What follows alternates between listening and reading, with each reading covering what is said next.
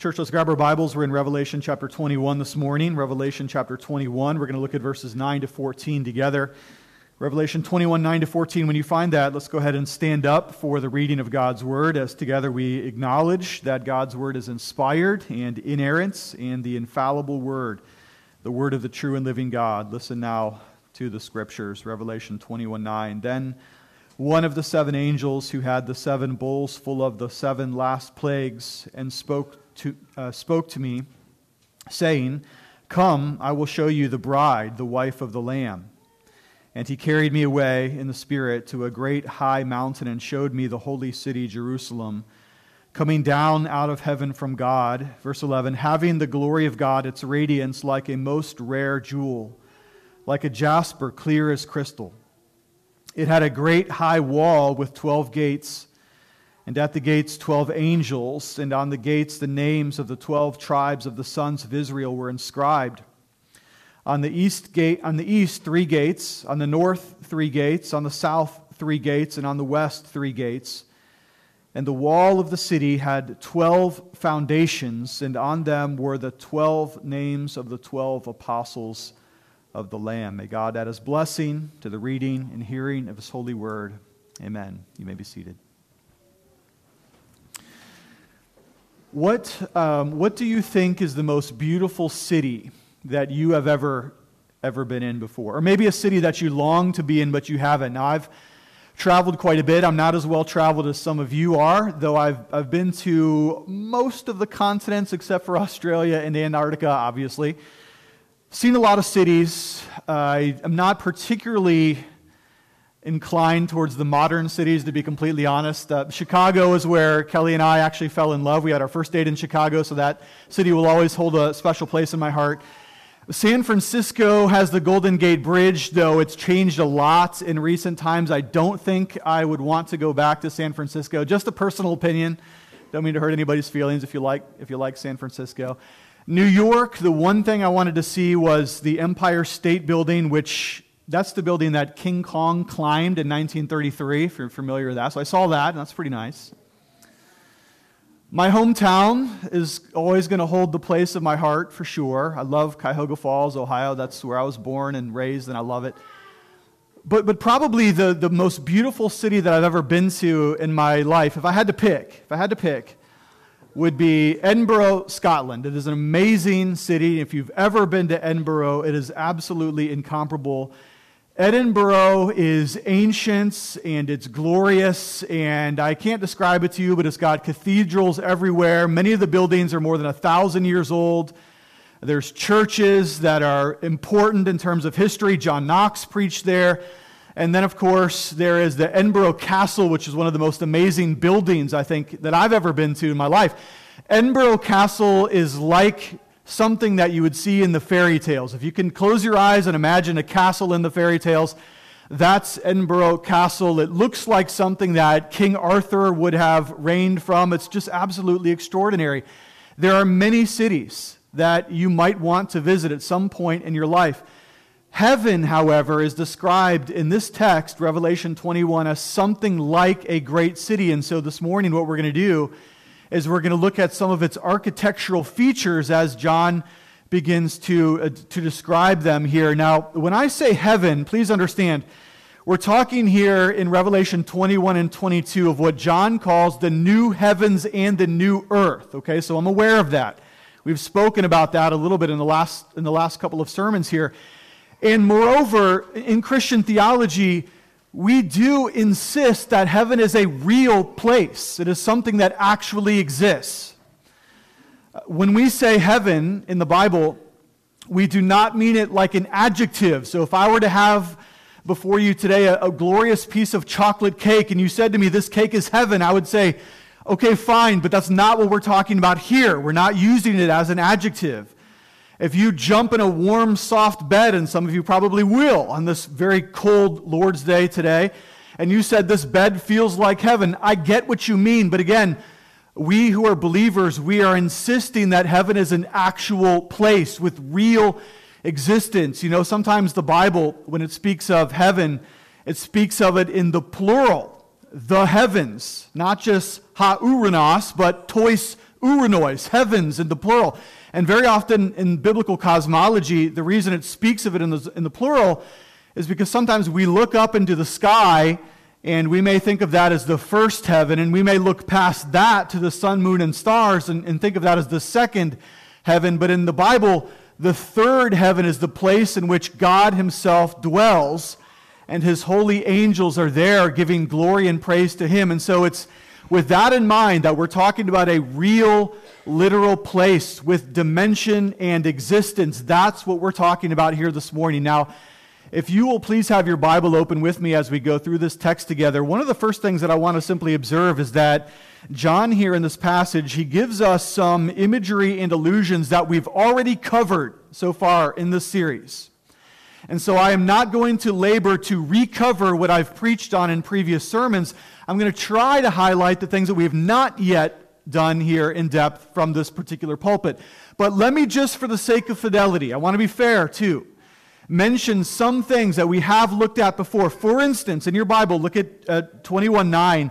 Then came one of the 7 angels who had the 7 bowls full of the 7 last plagues and spoke to me, saying, "Come, I will show you the bride." Now we've met that angel. We've met these plagues that are already discussed, so we have no intention to recover them. The one thing I want to mention to you is that there is almost an exact verbal parallel to this sentence. If you will flip back with me, go back with me to chapter 17 and look at verse 1 there. I just want you to notice this because I think I would be doing injustice if I didn't show you this. Look at 17:1. Then one of the 7 angels who had the 7 bowls came and said to me, "Come, I will show you the judgment of the great prostitute who's seated on many waters." Now we can take those 2 sentences, we can line them up right next to each other. There is almost exact verbal parallelism between 17:1 and 21:9, except for one major feature. In 17:1, he is showing us the prostitute and the harlots, okay? And in 21:9, now, apparently the same angel or similar angel here is now showing us the bride. So that's pretty obvious here that we have a major contradistinction happening here, where John is now describing the bride, that glorious bride, and he is clearly contrasting her, who is beautiful and faithful to the Lord, to her, or she, who is wicked and an abomination in his sight. So there's an obvious contrast taking place here. Okay, so we've observed that. Now, I'm not going to do too much bridal language because I did preach on the bride just a couple of weeks or so ago, so I'm going to refer you back to that sermon.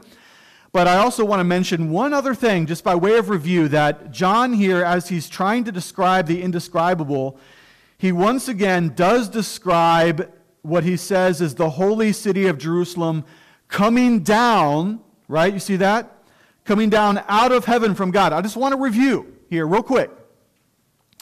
And I said this before, that the reason why heaven is described as descending to us is in itself a very picture of grace. You don't climb up to heaven by your works or by your effort. Heaven comes down to you by way of God's clemency and his mercies in Jesus Christ. That's why heaven is described as coming down to us, because God shows us the mercy that we could not climb up and in any way earn in and of ourselves. So that's just a little review. Now, what I'd really like to do this morning is, again, to show you this kind of architecture as like a city that John is describing here. And so our approach this morning, the trajectory that we're going to use, is the same trajectory that John himself gives us here in this text. Namely, we're going to start off from a distance, viewing the city from a distance, as John does. And then, as it were, we're going to zoom in a little bit closer. You're going to see how he does that. And then we're going to zoom in all the way to the point that we're standing right up against the walls of the city. That's how John approaches this vision, so that's how we're going to approach it as well. So does that make sense? We're going to start from a distance, and we're going to come in closer and closer until we're right up to the walls of the city. That's how John presents this vision. So with your Bible open and my Bible open, let's remark, first of all, this will be our point number 1 this morning, the radiance of the city. Notice its radiance. It is described to you in verse 10. And he carried me away. Who is he? Well, the angel that he just referred to. Okay? This angel carried me away in the spirit to a great high mountain and showed me the holy city Jerusalem coming down out of heaven from God. Now you may say to yourself, and I thought this too as I was studying this week, why doesn't the angel just take him right into the city? Like, I want to know what heaven is like, and you want to know what heaven is like too, I imagine. Wouldn't it make sense if the angel would just take John straight into the city and just start describing the things that are in there? But that's not what the angel does. In fact, notably, what the angel does, first of all, is quite different. He takes him to what would seem to be a remote place. He takes him and he sets him down on a high mountain, apparently at some distance from the city, so that John can visually apprehend the city from a distance. Now, why does the angel take him to the top of a mountain only to show him the city from a distance? Well, if you've been studying with us throughout this whole series, this probably will not surprise you to know that this is yet another Old Testament allusion to an event that has already taken place in redemption history. Go with me, please. I think you're going to appreciate this. Go with me back to Deuteronomy chapter 34 in the Old Testament here, and I want to show you the literary reference that we're working with here. I was surprised. I did not know this already. I discovered this happily this week in my study. So in Deuteronomy 34, we have something very similar happening here. What is it? Well, in Deuteronomy 34, the last of the book of Deuteronomy, before they go into the promised land in the book of Joshua, the Lord God himself takes Moses, and interestingly, what does he do? But he places him on top of a mountain to consider the promised land from a distance. Making sense? We tracking with this? So look at Deuteronomy 34. Then Moses went up from the plains of Moab to Mount Nebo to the top of Pisgah, which is opposite Jericho, and the Lord showed him all the land, Gilead as far as Dan, all Naphtali, the land of Ephraim and Manasseh, and all the land of Judah as far as the western sea and the Negeb and the plain, that is the valley of Jericho, the city of palm trees as far as Zor. And verse 4, the Lord God said to him, this is the land of which I swore to Abraham, to Isaac, and to Jacob. I will give it to your offspring. I have let you see it with your eyes, but you shall not go over there. Now, why doesn't the Lord allow Moses to go into the promised land? Why not? Well, yes, because of his sin, because as much as Moses was a good and brave and even very helpful leader to the people of Israel, yet there was something in his heart that the Lord saw, a moments of rebellion, a moments of unbelief, we might say. And so the Lord allowed Moses to see the promised land from a distance, but he was not permitted to go in. Okay? So why is John referring to this particular event in redemption history here? Well, because John now has the same privilege that Moses had standing on the top of Mount Pisgah. Namely, he gets to see the promised land from a distance with his eyes. Okay? And so to be able to even see the promised land, this is as much of a fulfillment as Moses himself is going to get of being able to enter into the promised land, because God did not allow Moses to do so, right? He held him back. And so at one hand, there's this promise in the fulfillment that yes, there is a promised land and your people are going into it, but at the same time, the Lord holds Moses back at abeyance and doesn't allow him personally to go in. So this actually serves as something of a comparison, but also a contrast to what John has seen, because in John's case, he's enabled to see that yes, the promised land is real. Heaven actually exists, and your people are going to be permitted to go in. But wherein is the contrast? Well, the contrast is this, that John is going to go into the promised land, and so are you and I in Christ. And if you're feeling bad for Moses, don't feel too bad, because Moses got to enter the promised land that is greater than the promised land. That makes sense? So Moses was held back from that temporary promised land, but if you read the book of Joshua, there's a lot of conflict that's going to come there anyways. But John is seeing something that reminds us of the promised land in some way, but the promise meets a much greater fulfillment in the promised land that's greater than what Moses saw from the top of Mount Pisgah. That's what John is doing here in this particular vision. That's why he's describing it this way. This is why the angel shows him these things, to confirm the reality of the better promised land. Now, what does he see from a distance? We're just kind of imagining that we're standing there too on the top of this mountain. What does he see? Well, look at verse 11. What's the first thing he remarks of about this heavenly city? Well, in verse 11, it says that the city has the glory of God. Its radiance like a most rare jewel, like a jasper, clear as crystal. And so what does John see? Well, the first thing that strikes him is the city's radiance. It is a glow. Okay? It has a luminescence to it. It has a refulgence to it. It has a brilliance to the city. The city has some sort of illumination to it, as it were, that makes it seem as though it is a light. And so I'll ask you this. Look down at verse 11 again and tell me, why does the city have radiance? Why is it shining? And he gives some imagery here, like a jewel or like a jasper, clear as silver. What is it that's causing the city to have a brilliance to it? Do you see it in verse 11? What is it? The glory of God is its radiance, exactly. Now, the word glory, let's just pause here. I want you to circle the word glory in your Bible, if you write in your Bible, or make a little pencil annotation. It's an important word, glory. Yes? One of the most important words in the whole Bible. What is glory? Well, let's do a little etymology here. So in the Hebrew Old Testament, the word glory is the word kabod. You don't need to remember that, but it's true. Glory is the word kabod, or kavod, as it's variously pronounced. It literally means a weightiness, okay? It means weights or significance or heaviness. That's what the word glory means in the Old Testament. And the word heaviness or weightiness obviously points to significance, importance, or meaningfulness. So when we talk about the glory of the Lord, okay, we're talking about something like his honor or his renown or his reputation is very heavy. It's weighty, it's significant. Okay, it's not light and fluffy. That would be an antonym, okay?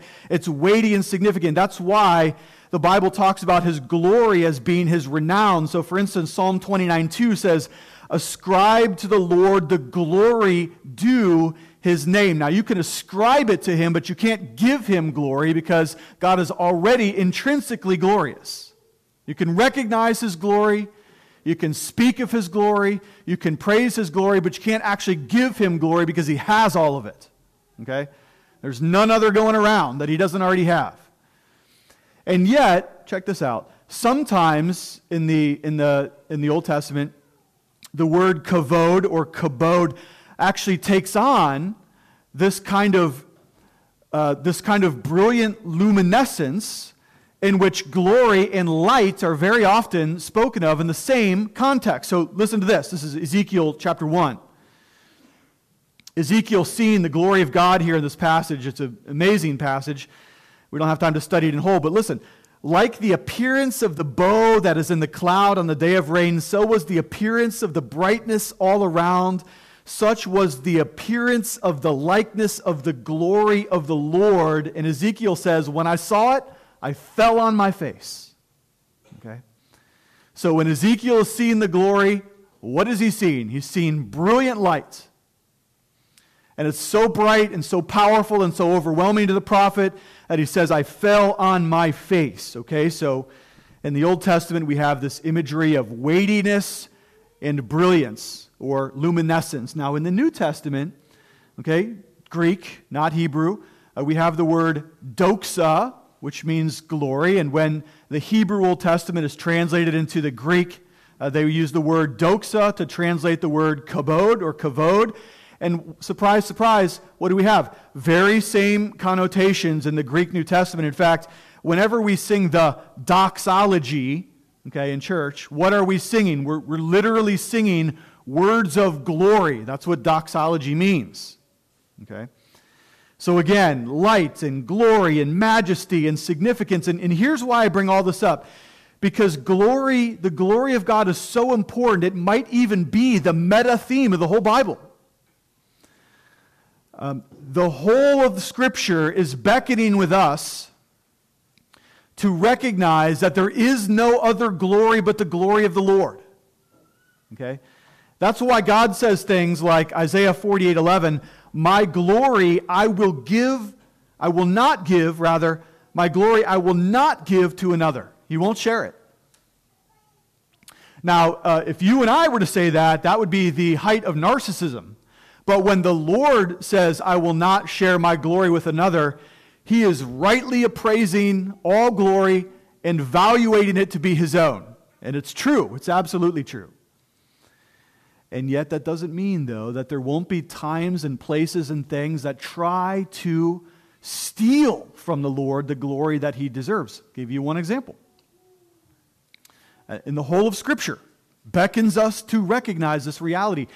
Remember when the devil was trying to tempt Christ in Matthew chapter 4, and he takes him up, and he takes him to a high place, and he shows him, what? The glories of this world.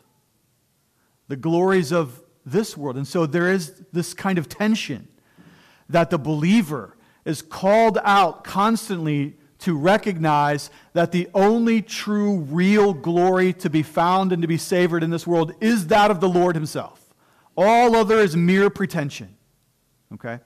And so when this city is described as this glorious, heavenly, glowing city of lights and praise and worth and honor and majesty and significance, let me just tell it to you this way. There will be no rivals for God's majesty then. Okay? Though there are diminished, weak, flawed, superficial rivals to God's glory here in this life, there will be none then. There will be no room. No room for pride, no room for arrogance, no room for anything but the shining brightness of the glory of God's love. Now, this is probably a good place to pause for a little application, don't you think? As we're talking about glory here. Let's apply that to this church. What is the glory of Gospel Fellowship PCA? What is our glory? Some of you say, well, the past. I met my spouse here. I grew up here. Been a good church. Legacy pastors have preached here for a long time. Our programs. We're known for CRP, that's true. Property's beautiful. Church is growing. Question, is any of that our glory, though? Oh, those things are blessings for sure, no question about that. Those things are all blessings. But the glory of the Lord must be always the proclamation of the saving gospel of Jesus Christ. We don't have anything but that. Okay? The glory of Gospel Fellowship must be the same glory, the glory of God in Christ, that literally lights up the city of heaven with the refulgence of God's own brilliance. That has to be our glory here, too, in this church. Okay? Same thing true with your personal life as well. Now let's move on. So John zooms in now. Okay, he starts off seeing this glorious city of light, but look at how he zooms in verse 12. Notice now how the perspective is narrowing closer. It had a great high wall with 12 gates, and at the gates 12 angels, and on the gates of the names of the 12 tribes of the son of Israel were inscribed. On the east 3 gates, and on the north 3 gates, and the south 3 gates, and on the west 3 gates. Okay, so here we're looking at the architecture of heaven as it's described as a city. And first thing we observe, walls. Big walls. Now, Pastor David's preaching next week. He may speak more about this. I don't know. But the walls come back into view in the next paragraph. All I can tell you for today is that these walls are very large and they are very thick. Okay? They are very high. In fact, the distance here, or the thickness of the walls, something like 216 feet thick. 144 cubits. Did the math for you. You're welcome. There you go. Why is that? Why are the walls so thick? My goodness. Well, because nobody can possibly climb over them or burrow underneath them or possibly cut their way through them. That is impossible. The only way into this place is through what? Not the walls, but what does he say next? The gates. Okay, now what's the purpose of a gate? Because heaven has gates, apparently. What does a gate do? Well, a gate keeps some out, and it permits some to come in. That's why gates swing open and they close shut. As it turns out, as we study the same passage a little bit later, if you skip down to verse 25, a couple weeks from now, we're going to look at this verse. Its gates will never be shut by day, and there will never be night there. So these gates are apparently open. Now, probably we should refer back to Ezekiel chapter 48, our supplemental reading text this morning, because clearly there's another literary allusion here to the end of Ezekiel. The end of Ezekiel chapter 48 is describing the temple here, a temple that Ezekiel sees in chapters 40 through 48 by way of a vision. And what's similar in this passage is that we notice that a couple things here. First, four-sidedness. And secondly, that there's 3 gates on each direction, north, south, east, and west. And not only that, but each of these gates are named for the patriarchs of Israel. So that's a pretty obvious literary allusion here that John is working with from Ezekiel chapter 48. But please do notice the very last verse of the book of Ezekiel. And if you don't have it open, let me just read it to you. The name of the city from that time on is The Lord is There. The Lord is there. Okay? A little parenthetical for you. Matthew Henry. You probably know him as being one of the great Bible commentators of all time. Matthew Henry, yes? Heard that name? Okay. Did you know that he died before he finished his Revelation commentary? Did you know that? And that when you read Matthew Henry's commentary on Revelation, what you're probably reading, there is one. It's just that he didn't write it. So what happened is Matthew Henry's friends actually took his notes. He was intending to do the whole Bible, obviously. And Matthew Henry's friends actually cobbled together the notes from what they had that he left, and they used some of his other writings. And so they basically kind of stitched together a commentary on the book of Revelation from what they thought, as his colleagues, Matthew Henry was probably going to say. No, do we know exactly what he would have said? Probably not. But whoever wrote the Revelation commentary, I think got this exactly right here. And the commentators ask, why is it that there are gates on all 4 sides of the city? Why are there multiple gates on all 4 sides of the city? Now maybe you would say, and I hope you wouldn't, because I think this would be wrong, but you may say, well, maybe there's many ways into heaven. Is that a possibility? Maybe. That's what John is saying. There's many roads to heaven, many possibilities. I think that would be the least faithful way that you could possibly interpret this text. No question about that. That is not what this is saying. The Bible is very, very clear throughout the whole of Scripture that there is only one way into the heavenly glories, and that is through faith in Jesus Christ. Okay? So that should be clear. But you know what the writers of Matthew Henry's commentary say? And I like this. They say that the reason why we have so many gates and openness from each angle is because this is a picture of God gathering in His elect from all of the 4 corners of the earth. And that's exactly the fulfillment of the Abrahamic promise that God would collect and He would bring in the elect from all over the earth, right? From north, from south, from east, and from west. That there's a picture here of the great ingathering of all of God's people throughout all of time, and they're all coming in. And notice here, again, we're going to come to this a little bit later. We're going to come into this text a little bit later, but in verse 24 of the same chapter, it says this, "By its light will the nations walk, and the kings of the earth will bring their glory into it, and its gates will never be shut by day, and there will be no night there. They will bring into it the glory and honor of the nations." Again, it's not that they have intrinsic glory, but that they are recognizing the glory of Christ. And so the gates of heaven, they do not shut, apparently. And who are they open to? They are open to the saved. That's who they're open to. By the way, one other thing that's happening here, very interesting. Flip with me back to the book of Genesis. I want to show you something that I think is more than coincidental. Go with me all the way back to Genesis chapter 3, the story of the fall.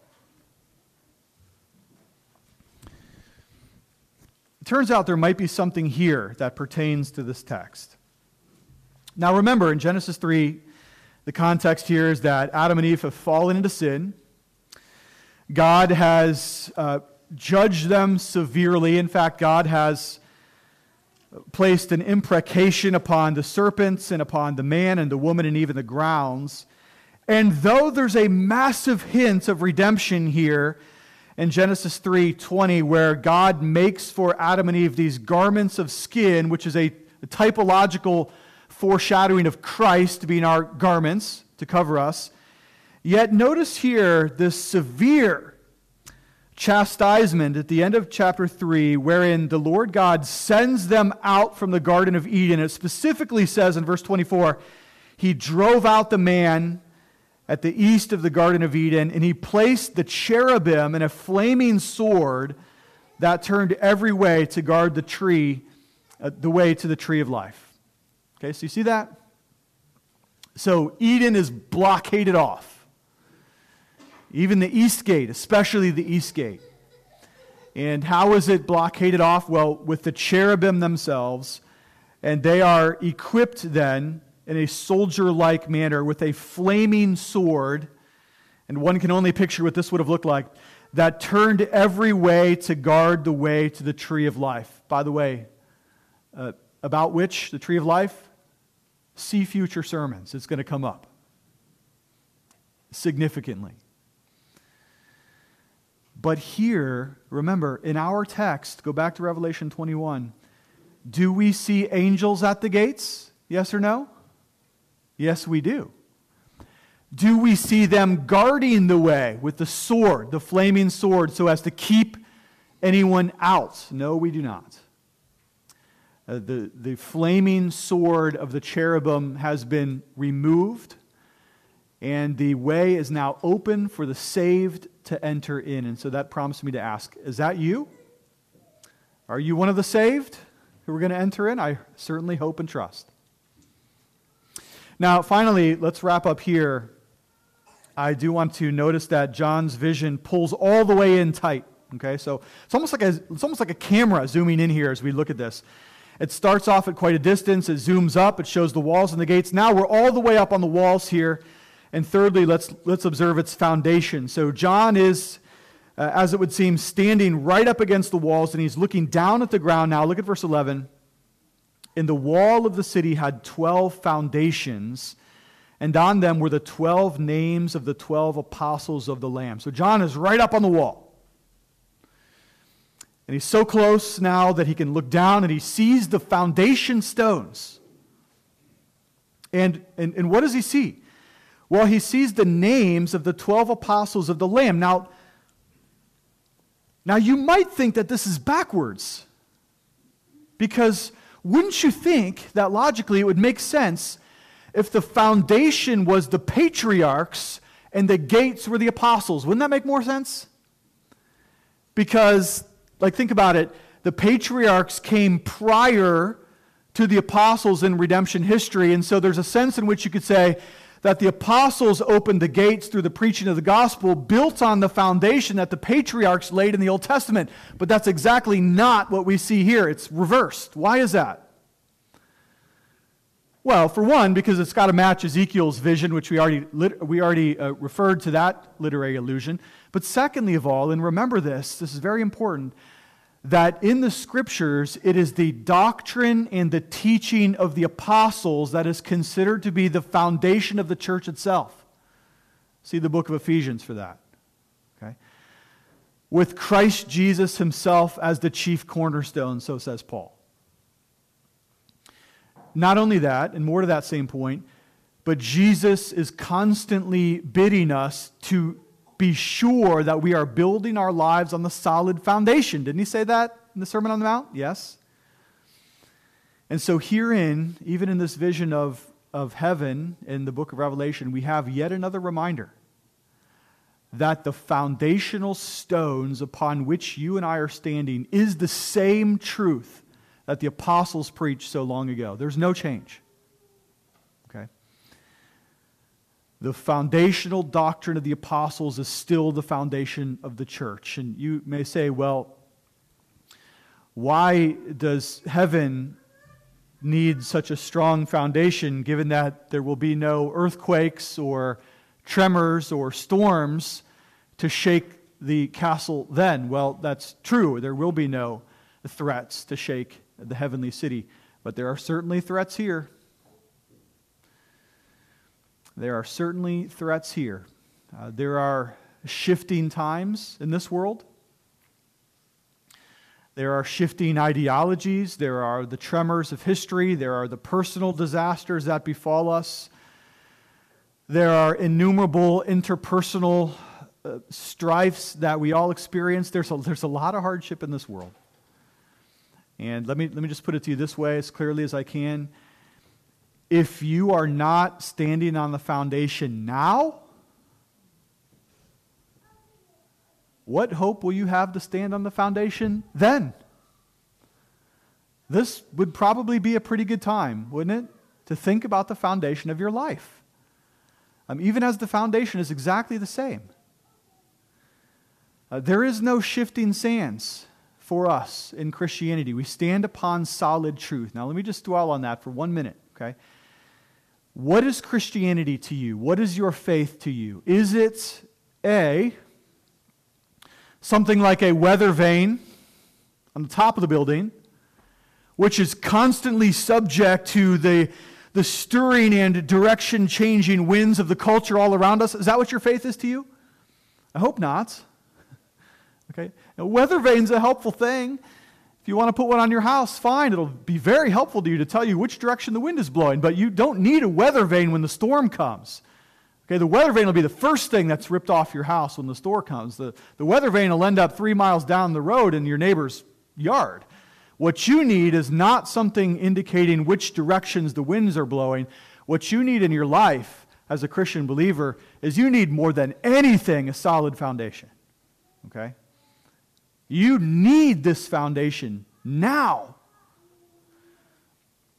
And if you happen to be looking at your life today, okay, in this first month of 2024, and you realize, like, my life is falling apart, my relationships are falling apart, my vocation seems to be going nowhere, my guilt and my shame and my fears are fracturing me every single day. I feel like there's tremors constantly, like I'm literally standing upon a fault line of history and I have no idea what it's going to do to me.